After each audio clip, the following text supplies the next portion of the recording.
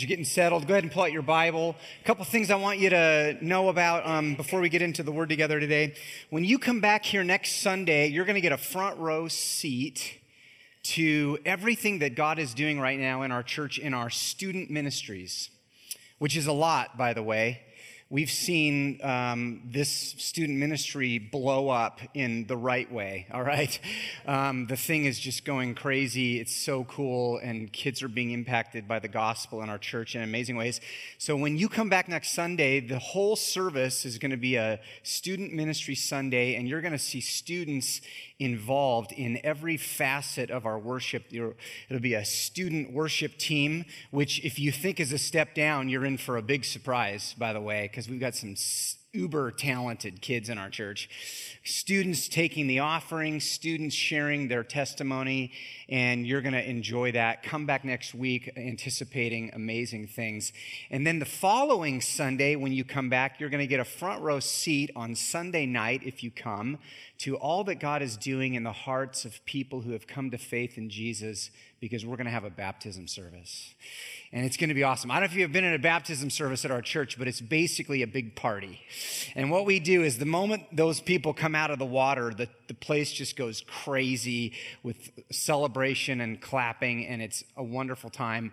So we invite you to come back. Baptism services are a community life event, which means we want the church to be together to welcome people when they come out of the waters and say to them, you're a part of the family of God now. You're a part of the people of Jesus, and we love you. And we have to be there to do that, don't we? So come back on February 24th, Sunday night, for our baptism service. We'll be telling you more about that. But right now, we're going to get into the Word. I'm very excited about it. Would you open your Bible to Isaiah in the Old Testament? The ushers are here with Bibles. If you don't have a Bible, raise your hand, and we'll get into the Word together. Last Sunday, if you were here, we launched into this new series of teachings out of Isaiah, chapters 40 to 53. And this is the series that's going to take us all the way up to Easter. And we're calling this series, if you got your bulletin there, we're calling this series, Behold Your God, which is a phrase that comes right out of the chapter that we're in again today, chapter 40, verse 9. Isaiah says, Behold your God. And if you were here last week, here's what I suggested to you. I suggested that there's nothing that will get you moving in your Christian life more than to see God in all of his glory. To see him, to behold finally, maybe for the first time, to behold the full splendor and the majesty of God. This is what God wants to do. And this is the purpose of the book of Isaiah, is to help us see God even just a little bit more clearly, to be in his presence, to enjoy him. And God knows that if we could just see him for who he really is, that is the answer to every single one of our longings. And that is the solution to every single one of our problems. And so this is why God inspired his prophet Isaiah to write this book. And Isaiah is going to be our guide. And this morning, Isaiah wants to teach us another lesson about who God is. So will you turn to Isaiah chapter 40, beginning in verse 12 with me? If you were to ask me to summarize in one word the vision of God that Isaiah is going to paint now in the rest of chapter 40, if I had to summarize it with one word, the one word that I would choose is the word balance. You say balance, that's a strange word. It is a strange word, but go with me for just a minute. Is it possible that one of the biggest problems we have in our view of God is that we're a little bit out of balance? We've got this view of God where for some reason some things are weighted slightly more than they ought to be in how we see God. And some things are needing to be emphasized, and it's got us just a little bit out of balance. You know, balance is one of those things that we take so for granted in our lives that we forget how important it really is and how detrimental it is when you're out of balance, right? Have you ever seen a toddler try to walk when balance isn't quite yet a part of the equation? You know what I mean? I remember my girls when they were just learning to walk, and they would get started. And do you know the forward momentum thing that happens when you're like a toddler? And then they start flying forward, and it's like there's not quite balance yet, and they're on their way across the room, whether there's a wall there or a corner or something, right? Can you imagine if that was still a part of your life as an adult? You get the hot coffee out here and you're on your way to the sanctuary, and it's like, move out of the way, I'm coming through, right? Balance, we need it, right? Here's the thing about balance. The other way that we use the word balance means that different categories or different ideas are held equally. They're held in the right proportion. I'm a music guy, so I like to think about like sound and having I like really good sound. So I have these headphones that are really great, and the sound needs to be perfectly balanced in order to be enjoyable. Have you ever had one of your headphones go out and you only can hear out of one side, and it's kind of like, it's uncomfortable, and it's overemphasized in one side? That's what I'm talking about here, right? You can still see God, but what about, is it possible that sometimes some part of God is being blasted too loud into your ear, and another aspect of who God is getting almost no emphasis? What does that do to your Christian life, I wonder? Isaiah's depiction of God in chapter 40 is perfectly balanced, and that's what makes it so powerful. And in particular, Isaiah is going to show us two traits about God this morning that must be held in balance. The first thing that Isaiah wants to show us is that God is infinitely exalted above us. He's in a class all by himself. God's totally unique. He's totally other. The big fancy word that theologians use for that is the word transcendent. Transcendent. You probably heard that word, right? It just basically means God is one of a kind. It's not just that God is bigger than us, that's true, but actually what Isaiah is going to show us is God is in a completely different category than us. And the second trait that Isaiah is going to show us is that God, not only is God transcendent and totally other, but the next thing Isaiah wants to see is that God is super close. He's very personal. God is actually intimately involved in your life. And the big fancy word that theologians use for that is the word immanence. It's like God is just right up in your grill, whether you want him to be or not, right? Now think about this for just a minute with me. Take those two concepts, transcendent and immanent, and think about how powerful it is when those get held together in perfect balance, right? Or think about what happens when you get one of those way out of proportion and the other gets completely minimized. It's like only having one headphone working. If all you know of God is that he's distant and transcendent and he's out there, God becomes for you aloof and maybe even a little bit scary, disconnected. But if all you emphasize is that God's up close and personal, God could become kind of mushy, and impotent. We need them both. And Isaiah is going to show us both. And it's going to be really important for you to see both. Will you read it with me, starting in verse 12 of Isaiah chapter 40. Here's how Isaiah says it.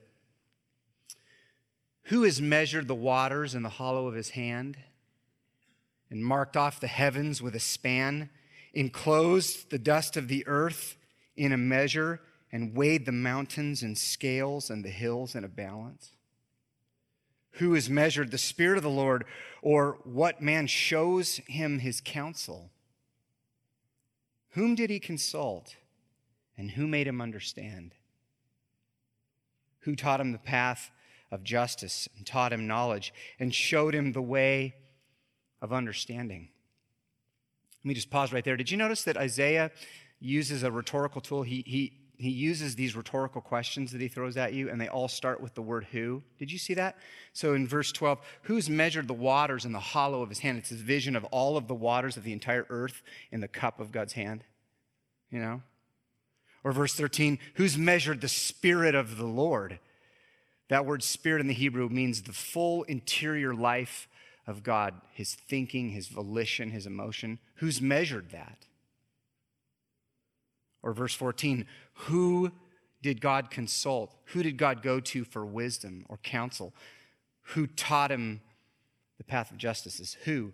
And the inferred answer of all of those questions, who did this? Who did this? The answer is the same. And the answer is, not me. Not me. And not you, right? Not us. What's Isaiah doing here? Why is he doing this? This is really actually quite brilliant. Isaiah is saying, I want you to see how transcendent God is. But before you can see that, the one thing you have to do is you have to remove yourself from the center of the universe. If you're going to see just how transcendent God is, the first thing you got to move is you got to remove yourself out of the center of the picture, because God knows that we tend to be sort of self-centered. Even when we're trying to conceive of God, we tend to begin with ourselves and our own categories and our own language and our own ways of thinking. And that's how we start to try to conceive of God or define God or picture God. And Isaiah says, it's never going to work. You're never going to see God clearly if you begin with yourself. The first thing you got to do is remove yourself out of the center, and then you'll be able to see God. I heard it said that in the beginning, God created us in his image, and ever since then, we've been returning the favor, right? We've been creating God in our image ever since then, right? That's a great way to think about sin. God created me in his image, and sin is really about me going, well, I don't really like that God, so I'm going to create another God to my liking. And so we sort of create our own God, right? I don't like a God who has all these demands on my life. I don't want a God who tells me what to do or what not to do. I don't like a God who's drawing different boundaries in life. So what I'll do is I'll just create a God that I like, right?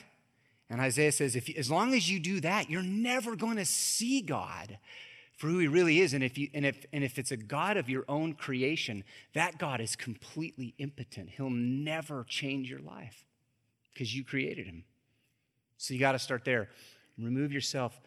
Isaiah says, let me show you God through God's eyes. Whoa, how powerful would that be?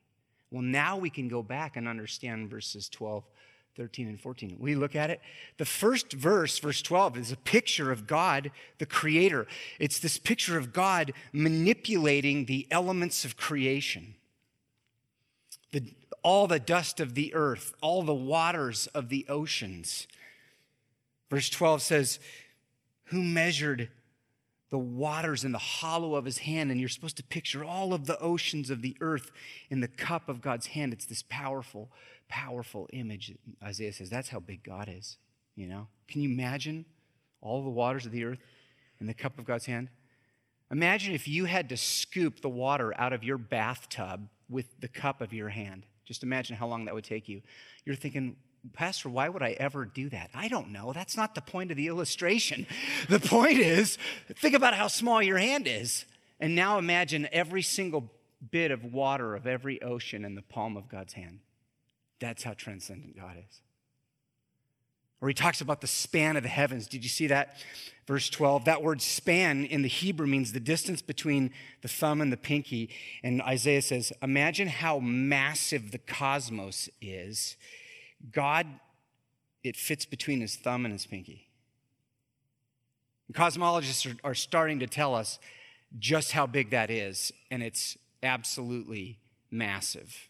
It's beyond comprehension. The farthest a human being has ever been was Apollo 13, when Apollo 13 had to shoot around the moon. Remember that movie? Kevin Bacon was there. He's always there in all of those scenes. And Tom Hanks, whatever. But they were out there, and humanity was like, we've gone so far, right? If they had kept going and tried to go at that pace to the very closest star to Earth, which is called Alpha Centauri, it would take them over 150,000 years to get there. And that's the closest star to us. Now, cosmologists are suggesting with Hubble telescopes that the universe is 46 billion light years in distance. And God goes, yeah, something like that. We can't even comprehend it, right? It's amazing. But then he goes on. He goes, not only is God totally above this massive universe, but God's never learned anything. He's never learned anything. Did you notice that? Who taught God? Look at verse 13. Whom did God consult? When God wanted to understand justice or wisdom, who did he come to ask for help? And the answer is no one. There's never been a moment where God realized, I need to learn something.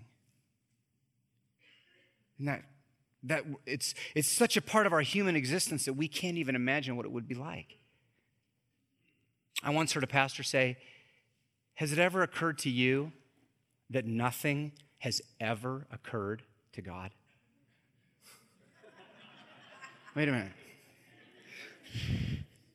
No, because I can't even comprehend that, right? That just dawned on me right here, but it's never dawned on God. Listen, River West, there's never been a moment where God went, I need to learn something, or I need to consult someone. Certainly not us. Who taught God? Well, I sure didn't. Who taught God about justice? Isaiah goes for the jugular here, for the jugular of human arrogance, where especially in our day, it's super popular for people to challenge the morality of God. To think we have got the wisdom and the understanding of what is just to put God in the dock and question his sense of justice. Wow. And God says, who did I ever go to ask for help with that? No one. No one. Amazing. He's so transcendent. And not only has God never learned anything, God's never felt threatened by anything. That's what verses 15 to 17 are about. Now, what's going to be interesting here is Isaiah's going to start talking about the nations, all right? Look at this. Here's what he says. Behold, verse 15, the nations are like a drop from a bucket, and they are counted as dust on the scales. Behold, he takes up the coastlands like fine dust. Lebanon would not suffice for fuel, nor are its beasts enough for a burnt offering. All the nations are as nothing before him. They are counted by him as less than nothing and emptiness. And that's kind of intense. What's Isaiah doing here? What's all this talk about the nations? We got to remember, the people of Israel had been caught up in the machinations of empire building. And they were in captivity. And for them, Babylon felt like the most monstrous, powerful, resourced empire that had ever existed. The kind of power that when the Babylonian army swept into Jerusalem, it was over before it started. And the people of Jerusalem, the people of Israel, saw this power and they were mesmerized and they were blown away by it. And it felt so big. It's really tempting, isn't it, in our world, to see all the power and all the resources and these massive empires and everything that's happening, and to get kind of caught up in that, and even to wonder, man, this feels super big, right? And God says, that's like a drop in the bucket for me. That's like a little piece of dust on a scale, you know?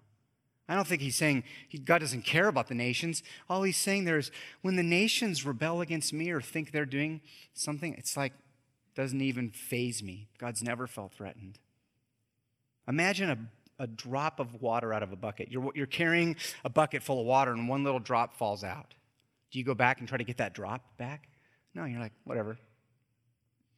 Imagine that you're at the checkout stand and the checker is weighing your quinoa at Whole Paycheck or Whole Foods or wherever you go, right? Okay? Now just imagine the quinoa's on there and it's like $40 a pound, okay? Whatever it is. And you see a tiny little speck of dust on the scale.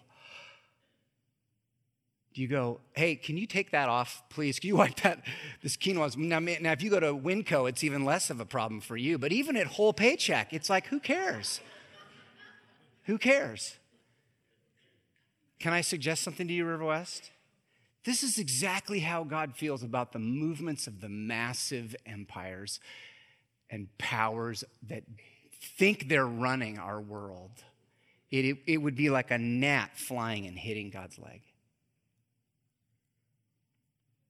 And today in our world, maybe it's not so much nations, maybe for us as Christians, a global Christian community, it's global ideas, ideologies, philosophies that feel threatening to God and to Christianity.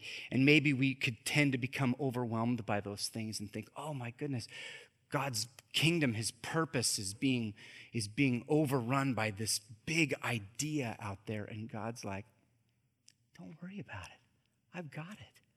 I'm so big, so big. Amazing. Can I ask you something? Is God transcendent in your vision? Is God that big? Is God that otherly? Or do you need a bigger vision of the transcendence of God in your life? Does your life feel out of control? Do you feel as though there are forces at work in your world that are surely going to take you out and take out everything that God has for you? Do you need to look up and see God the way Isaiah is presenting him? Maybe so. Isaiah wants us to see more. Will you skip ahead? We're going to so let me tell you something about where we're headed. We're going to skip over verses 18 to 20 right now because those are about idolatry, and we're going to talk about that next Sunday, okay? Come back for that. We're going to skip over verses 21 to 24 because those are basically a repeat of what we just talked about. Read it today on the Lord's Day. That's what we do. And what I want to do is I want to focus now on the end of the passage. There's one more thing that Isaiah wants us to see. And what we're about to read in just a moment is one of the most famous passages in the book of Isaiah. And it's beloved by many, many Christian people. I heard people quoting it this morning coming in. I know, we're going to Isaiah 40, the end of chapter 40, right? Here we go. Verses 25 and 26 are a hinge. They're the hinge in this passage where Isaiah is about to change directions. He's going to move from one trait to another. And I wonder if you can see how he does it. Will you read it with me? He says, "To whom then will you compare me? That I should be like him, says the Holy One.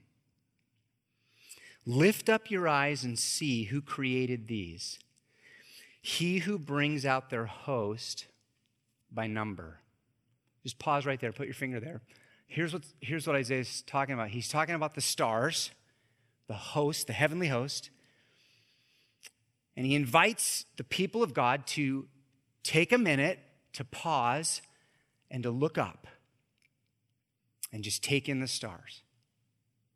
Now, for people in Babylon, this would have been incredibly poignant because the Babylonians were astrologers. So this is what they did. They were like stargazers, but the difference was that in the Babylonian worldview, the stars were the gods. They actually worshiped the stars, and they believed that the stars were dictating human life and meaning. So Babylonians would look up and worship, and Isaiah says, here's what I want you to do, my people of God. I want you to look up, and I want you to ask the question, who created those? Who flung those stars into the heavens?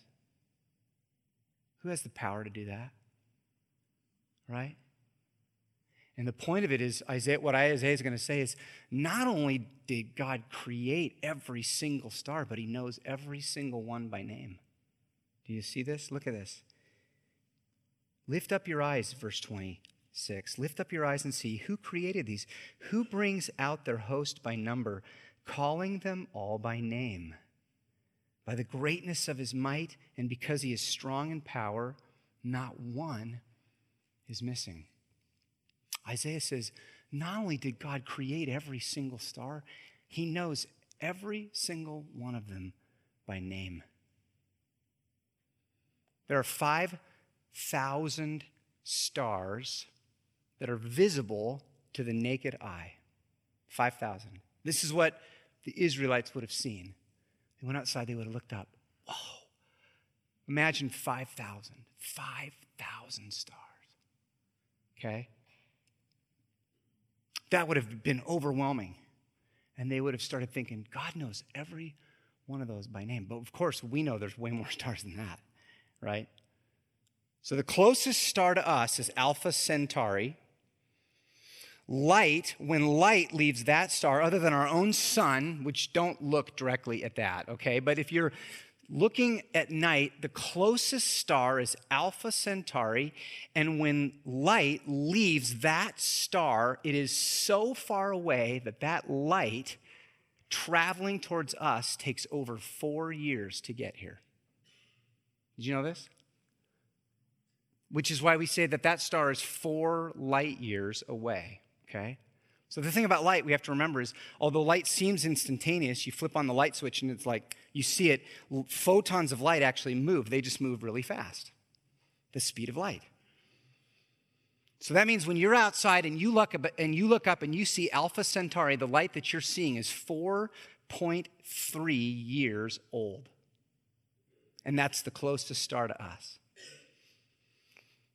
Now, just think about this. Where I'm going is how many stars there are. There's another star out there that when you look at it, if you actually were to really look close, you would realize that's actually not a star. It's another galaxy called Andromeda, which is the name of every sci-fi TV show that there is.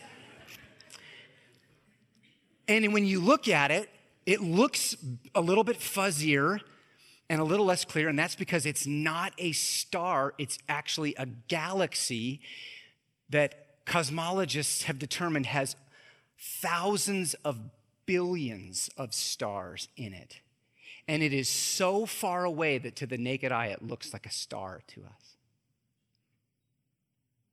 The Milky Way has 150 billion stars in it.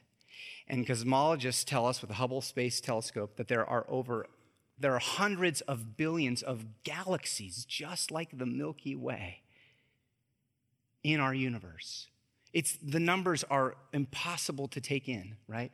We would have to ask Siri, and I actually thought about doing this. Siri, how many stars are there? What would she say? I don't know. She would say 1 to the times to the 24 or something just absolutely. It's not even, there's no way for us to calculate how many stars there are. And here's the point. God knows every single one of those stars by name. He has a name for every single one of them. He can tell the difference one from another. And River West, if God can do that, surely he knows you. He knows what's happening in your life. He knows what you're going through. Look at verse 27. Why do you say, O Jacob, and speak, O Israel? By the way, do you notice the names? God not only knows the names of the stars, he knows the names of his people. He names his people. Why do you say, O Jacob, and speak, O Israel? My way is hidden from the Lord, and my right is disregarded by my God. The people of Israel were beginning to question, God, have you forgotten me? Where are you, Lord? I feel abandoned. Isaiah says, why do you say that? Verse 28, have you not known? Have you not heard? The Lord is the everlasting God, the creator of the ends of the earth. He does not faint or grow weary. His understanding is unsearchable. He gives power to the faint, and to him who has no might, he increases strength. Even youths shall faint and be weary, and young men shall fall exhausted. But they who wait for the Lord shall renew their strength. They shall mount up with wings like eagles. They shall run and not be weary. They shall walk and not faint. There it is, right? Don't you love that passage? It's amazing. I've never met a Christian who doesn't love that passage. The problem with it is we put that passage on inspirational prints with eagles on them, right? And then we totally forget what it's actually about. And it just becomes an inspirational poster. And it's so much more. What does God want you to hear today? He wants you to hear this. He's transcendent, yeah. Oh, he flung every star in the sky. But not only that, he actually could not be closer to you. He knows you. He knows what you're going through. He's with you right now.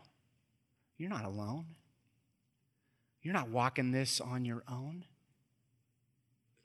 Do you feel weary or faint?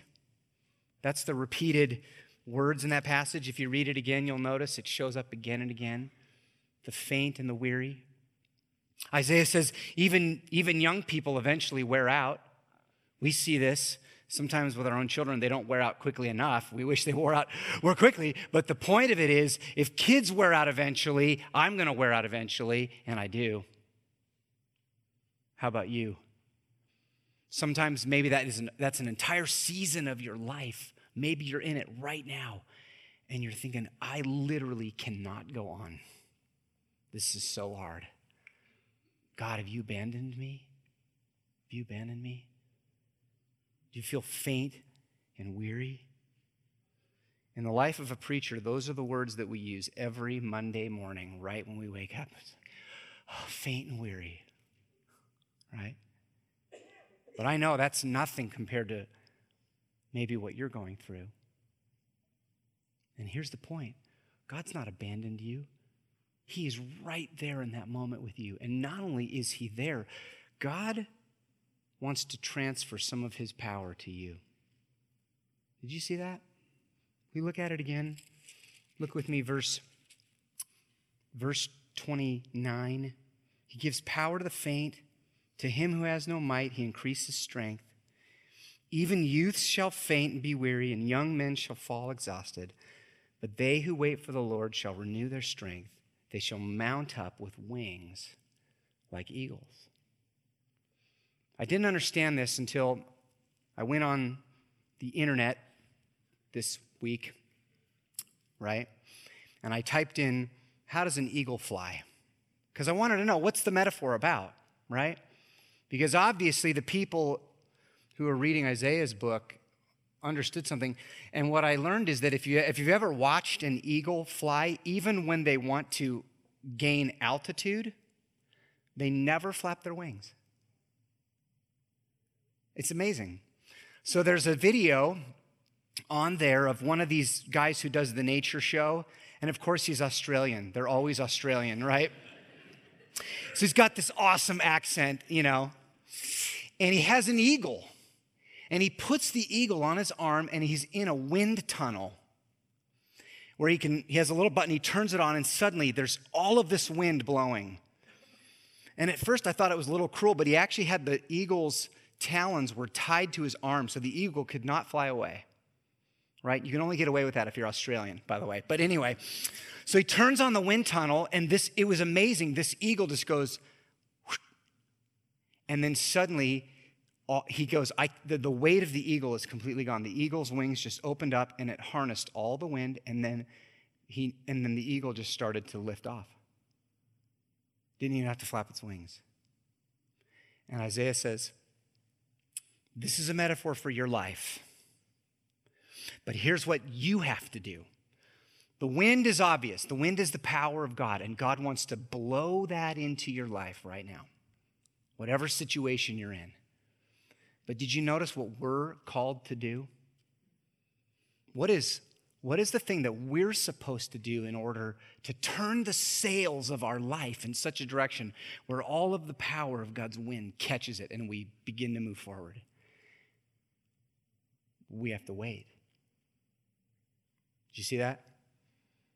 Verse 31, those who wait for the Lord will renew their strength. Your job is to wait. Wait for God. Waiting is a posture of the heart. It doesn't mean you sit around and twiddle your thumbs and not do anything. That's not what waiting is in the Bible. Waiting means you, with uplifted eyes and with uplifted hearts and faith, you reject all the worldly counterfeit solutions that you could go after in our world. When you're in that hard spot, you look past all that stuff and you look up and you say, God, I'm going to trust you right now actively. I'm going to look for you. I'm going to wait for you. And I pray you would fill my sail with the power of your strength so I can keep moving and get through this. And God is so close and he loves you so much. That is precisely what he wants to do. It's precisely what he wants to do. It's beautiful. It's amazing. So how about you? Which of those two things do you most need right now? I want you to think about this today. Which view of God is too small? Is God transcendent enough in your vision, or do you have a small, weak God who can't really do much in your life? Or is God too far away? Is he too distant? Do you need a vision of God where you're reminded God's close, he loves me, he cares about me, he's here to help me, he's here to get me through? This morning we're going to worship and we're going to go to the Lord's table. We're going to take communion together, and I want this time of reflection for you to continue as we go to the Lord's table. Ask the Lord, Lord, am I out of balance? And do I need to see you more clearly today? I'm going to pray about that right now as the worship team comes. Will you take a minute, bow your heads, posture your heart before the Lord?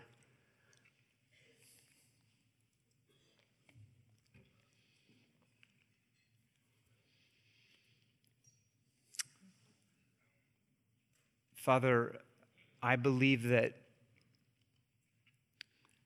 although the sermon is over, your communication to us is just beginning.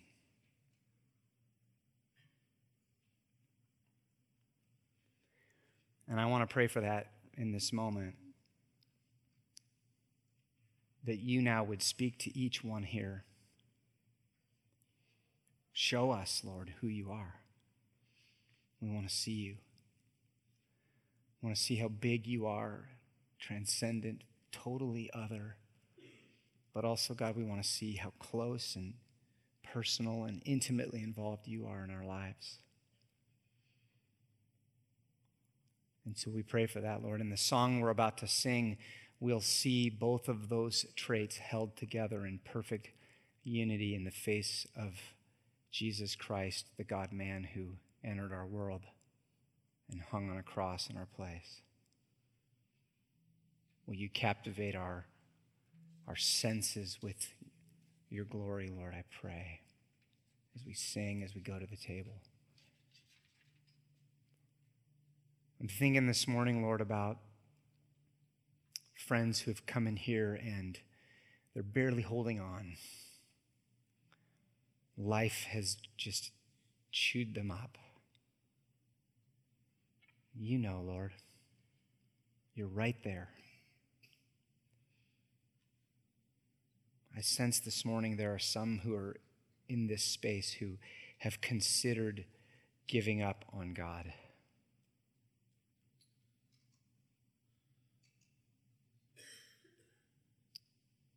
Just letting it all go and going in a different direction.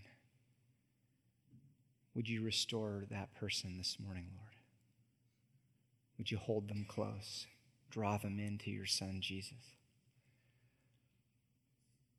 I sense this morning there are some who have come and they've been questioning and skeptical and resisting you, Lord. And I believe that today is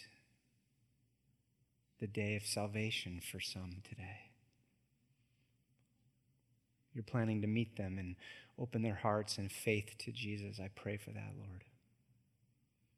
If that's you, it's just a humble, simple prayer of faith where you put your hope in Christ alone for new life, forgiveness of sins. You could do it this morning by going to the table and taking communion for the first time with genuine faith in Jesus. Pray for that, Lord.